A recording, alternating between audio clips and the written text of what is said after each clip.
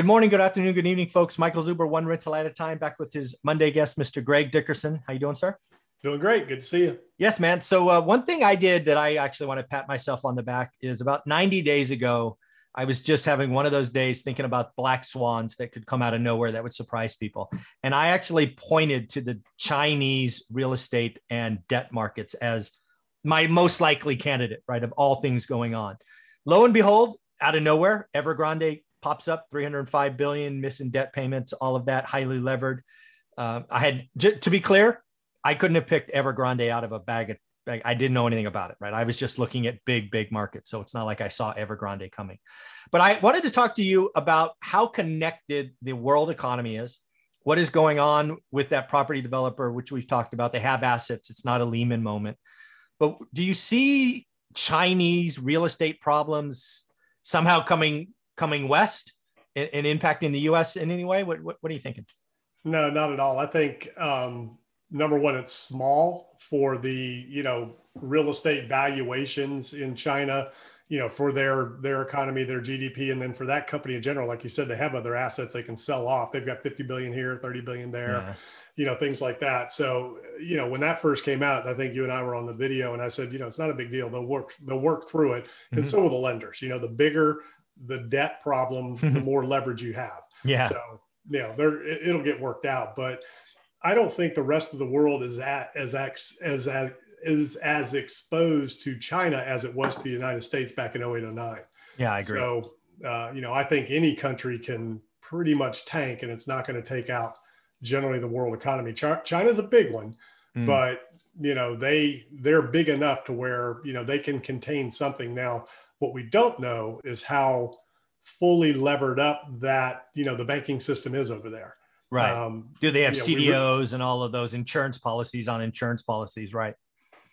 Yeah. And with the moves that they've been making lately, just, shutting companies down and restricting things and stuff like that, it's almost like they're trying to shut their economy down. It's really interesting.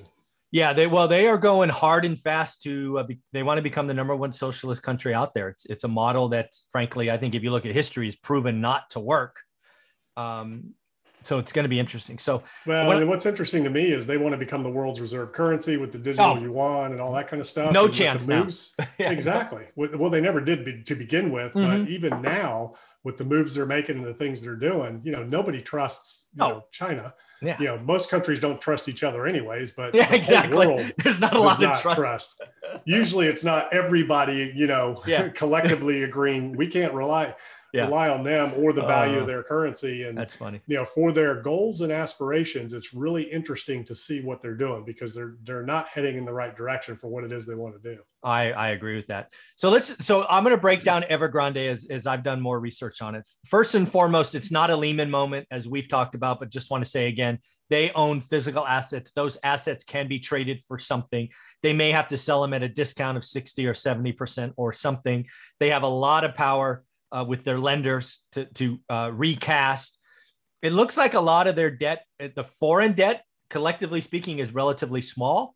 And frankly, given what you just said, what's going on in China today, they are fine punishing foreign capital. They're like, we're not going to pay you. And that capital will just simply not be repaid. So I don't think Evergrande doesn't exist in 90 days, certainly nowhere close to the form it is today, as they just sold 51% of their property division. They sold a bank stake last week. I think they're just raising cash, frankly. So yeah, I don't think Evergrande is going to be anything. However, that's why the government hasn't stepped in over there yet. They knew. They're like, these guys have assets. Let them figure it out and let their creditors, kind of work it out. Yeah, that's what they're doing. Yeah, pick off the little pieces. So, but the thing I want to talk about, because we sort of hinted at about China just changing and making a hard turn and going the socialist route.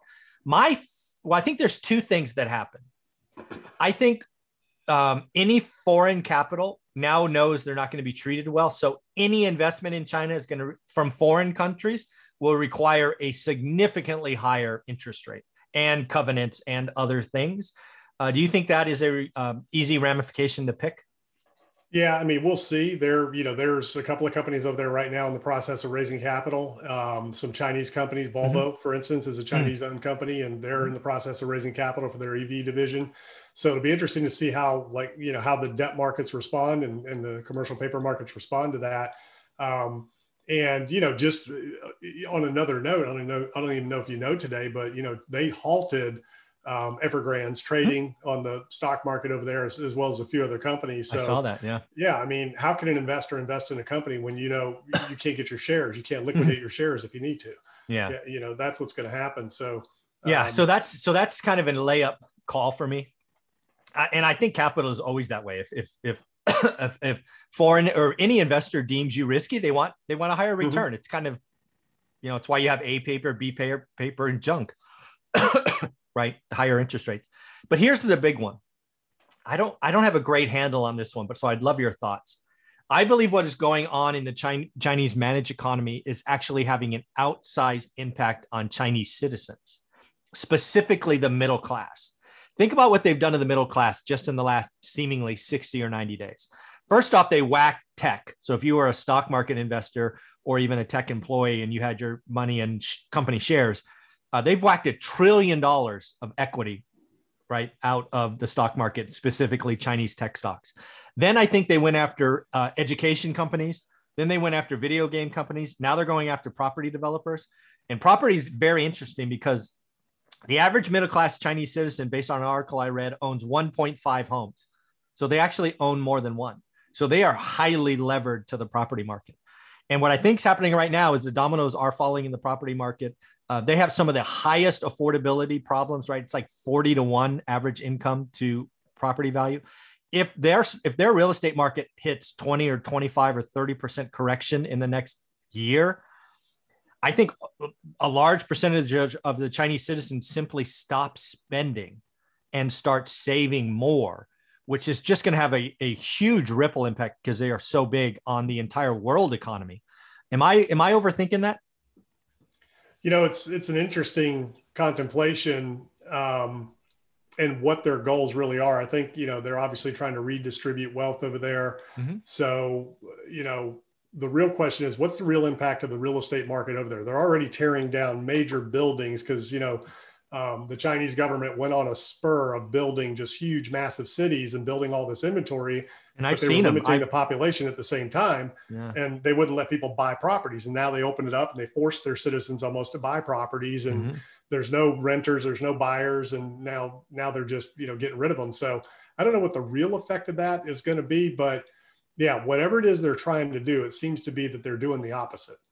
Yeah, and again, I've always studied consumers. If you were to say, hey, what do you look at? I'm trying to figure out what for me, it's the American consumer. That's where I live. That's where I invest most of my money. But that logic, I think, holds in any country because the consumers are the largest, at least in most countries. I'm going to assume it's true in China, the largest part of GDP, gross domestic product. And if people get scared, and I think the middle class, the ones with investment capital, the ones with stocks, the ones with tech jobs or whatever it is, I believe they feel like they're under attack. I think they feel like the country is going to take what they've worked hard for. And A, they're going to look to move it out as fast as they can, legal or illegally. And B, they're going to stop spending. And if they stop spending, I think China could have a recession, which is crazy to think about, right? China used to think 8% GDP growth was slow. What happens if they have a negative 2% growth? I mean, the shockwaves of that will be crazy. But their economy is already slowing down. I'm not there. I don't live there. So I really don't know what the average middle class, citizen in China is thinking. We're clearly guessing. We're two white guys guessing, right? And how they would be feeling. But I would, to put myself in their shoes, if I had a government doing what they're doing, yes, I would be hoarding cash. Exactly. And not spending to make sure that whatever happens, I had some options. Yeah. And let's be clear, you would literally, or at least I would be, I don't want to put words in your mouth. I'd be hoarding cash. I wouldn't be putting it in the system, right? This would not be money in a bank. This would not be money in the market. You've already told me, Mr. Central Government, that you can take whatever you want. So I would literally hoard cash or gold or something, right? I would literally... And their latest moves are really interesting because they're trying to eliminate crypto and the people's ability to hold that, which is transact outside of the period. Yeah. Well, that's money outside of the government. So when you say hoard, so at least at one point they could put it into that, into cryptocurrencies, and now they're trying to eliminate their ability to do that. We'll see if they can fully, completely do it. But I mean, over there, man, you get thrown in jail. You know, yeah, they don't mess around. Yeah. Right. They'll come snatch you out of your house. So, you know, it's really interesting. But to me, yes, I'd be stuffing, you know, a mattress, a pillow, and then how are you going to protect that? You know, so very interesting times over there. And I really don't get it. They want to be a world superpower. They want to be the largest economy in the world. They want to be a leader of the free world, but yet they're doing all these things that are just exactly the opposite of what they say they want to do and be. I don't know, man. And, you know, at some point, you know, who knows, maybe they're setting up and preparing for war, you know, by isolating themselves and, you know, things like that. Oh, I know. Scary. Yeah. There's worries of them. Was it Taiwan? Yeah. Yeah. Isn't that where your wife's from? Yes, exactly. Yeah. We talk about that probably more often than I'd want, but that's a scary thought. Yeah. Mm-hmm. Yeah. I think I'll just say it because again, my wife's from there. I've been to Taiwan and China multiple times, right? China proper. And I think if they go after Taiwan, that's the beginning of significant confrontation.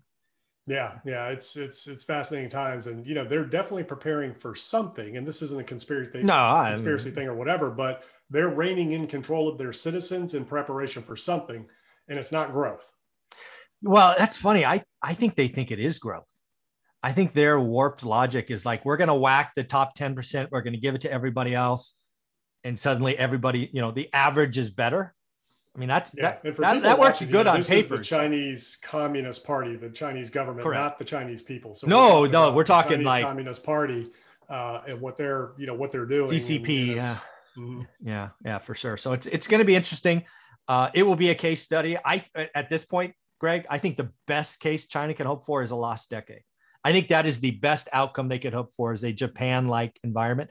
I actually don't think that's very likely. I think they're going to have a nasty recession and could be their own. I mean, I've studied the Depression in my time, and a lot of what caused, or actually didn't cause the Depression, but a lot of what extended the Depression was government choices that were wrong. Well, I can tell you right now, they're alienating themselves. I guarantee you, behind closed doors, you know, other nations are talking. Oh, yeah. China needs the world. The world does not need China. Yeah. So it's going to be very. That's the thing that they're going to realize at some point, is that China can be completely cut off from the largest economies in the world because stuff can be manufactured elsewhere. Yeah. You know, that they can be completely shut out of the game. And I think they're testing that threshold. Yeah. Very cool. Well, I look forward to episode number 3. But before we get there, how can people find you? Yeah, GregDickerson.com. All my info's there. YouTube channel, podcast. Go check it out. Very cool. Thanks, buddy.